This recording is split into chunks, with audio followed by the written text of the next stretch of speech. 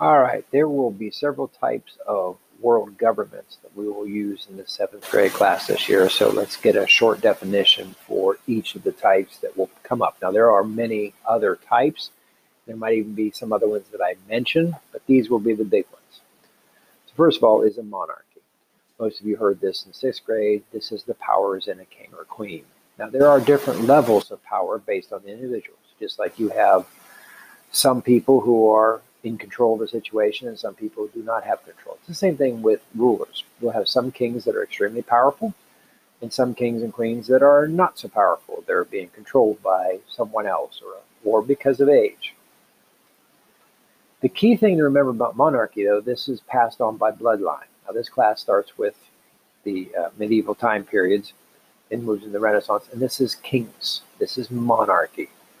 Now, once again, royalty has to marry royalty because this is your bloodline. You don't marry commoners or etc. A lot of this is also passed on through the oldest male, assuming the other ones survive, etc. Now, another type of government is dictatorship. Now, this is where the power resides in one person. Now, this person usually has taken the control by force, control the military or etc. Now, despite what we think about, dictatorship has a very bad taste in our mouth, but dictatorship can be good or bad. But the problem with this is absolute power corrupts absolutely. If I have absolute power, even if I have the good of most people, I will become corrupt over time. I will have questionable actions. Am I allowed to torture someone, a few, to save many? This type of thing. So how these usually come into being, though, for our history class is through revolutions, or what they call a coup d'etat, which is French for a military overthrow. This is where your general usually becomes the leader of the country. Now, another one along this line, similar, is a totalitarianism. Now, this is where power resides in one party or system. Now, this is not one person who is the power like a dictatorship. This is the party. So, example, the Chinese party is communist, okay? One person has the power, but the Communist Party will remain in power. And we'll get into arguments whether they are actually communist or not a little bit later on in the year. Now, once again, these are several different names, but they all have 100% power. The system that they create is used to support or become the base for their power. So I hope this is clear. Once again, there will be some videos to watch. Now, democracy. Now, this here in America is what most people say, yes, this is what we have and we love, and etc. But the question I'm going to ask you, is it? Every citizen must take part. This is where the majority rule. And the parts in the government are not full-time occupations. So using just those three definitions is the United States democracy. Well, not every citizen votes, not every citizen takes part. Is it majority rule? Supposedly. Now, I say supposedly because we have this thing called electoral college, and you'll get more of that in eighth grade, and then when I get to the American Revolution. But full-time occupations. A lot of times the government becomes the full-time occupation of these people. So many of your people, including politicians, say democracy, democracy, democracy. But it's your ancient Greeks who actually had the true form of democracy, where every citizen, every male citizen, took off to vote. They did the black pebble and the white pebble, if you remember from last year. More along what we have here in the United States is a republic.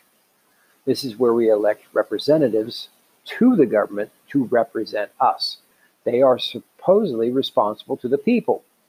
They must be watched by the people, though. Here's where the problem comes in. Not a lot of people watch what goes on up there. They have no idea how your senator or your congressman or congresswoman voted. But these people make and enforce laws that people need, because the role of the government was to protect the people.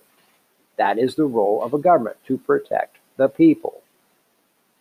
Now, the question you're going to ask now is, well, which people? All people? Some people? Once again, these are the questions I want you to think about throughout the year.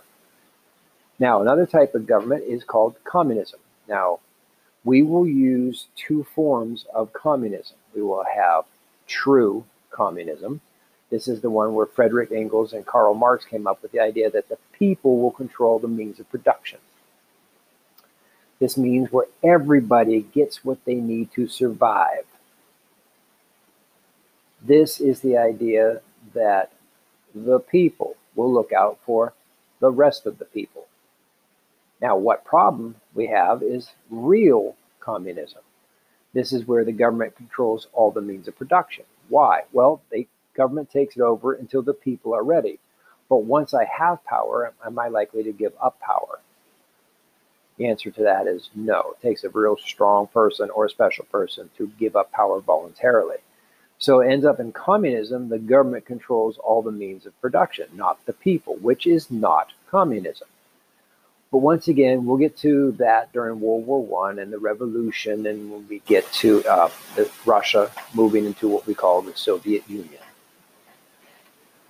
Another government we'll talk about is socialism. This is where the community controls the means and distribution side. This is where, once again, it sounds sort of like true communism, we're the people, but this is a certain community. This is different levels on this practice today. Like Sweden is more socialistic than we are. Canada is a more socialistic. Now, many of you might have heard your parents using when you say Bernie Sanders wanted socialism, etc. Socialism in itself is not a bad word, but how we use it today is more of the bad word. Well, why? Because you're talking about, the Nazi parties of Adolf Hitler. That was socialism in base, because there are different percentages of the community that controls the distribution. Well, in that case, this was the government. This was the Nazi party. But under true socialism, people are responsible for each other. Once again, it takes in the goodness of humanity. Now, an aristocracy that we will talk about. If you're following along the notes, this is number 8. Aristocracy is a certain class of people that hold the privileges, known mainly the wealth.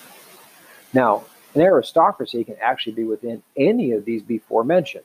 Okay, now we're not going to get into things like oligarchies and etc., because we're going to talk about the ones we mainly will hear in this class. An aristocracy is a certain wealthy group of people. Today we would call the 1%ers. If you've heard your parents mention this or heard it in the news, that control 1%, or 1% of people control like 80 to 90% of the world's wealth. That is an aristocracy. They pass it to their family or heirs or their companies, etc. So just keep in mind when we say, especially talking about the revolution, they're trying to get rid of the aristocracy. That's a big fancy word for a certain class of people. And the last one that we'll probably be talking about in this class, that you need to remember, is a theocracy. Theocracy. This is where the religious leader is in charge of the government. Now, he or she is supposed to represent God, God on earth. It's not God that's here, but that person represents.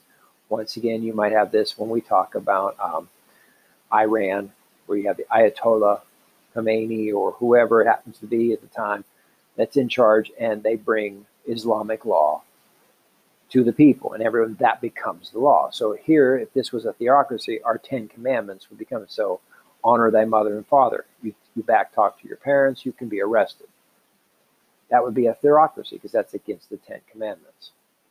Now, this is a very short and brief introduction, and probably the major ones that we'll talk about. Now, you'll read about many of these, especially during the Enlightenment, etc. We're going to have ideas. But this is where I'll be mentioning the question, monarchy. So just keep this in mind. Make sure you mark this in your notebook or have this in a certain page so you can reference this quite a bit throughout the year. All right, I hope this helped.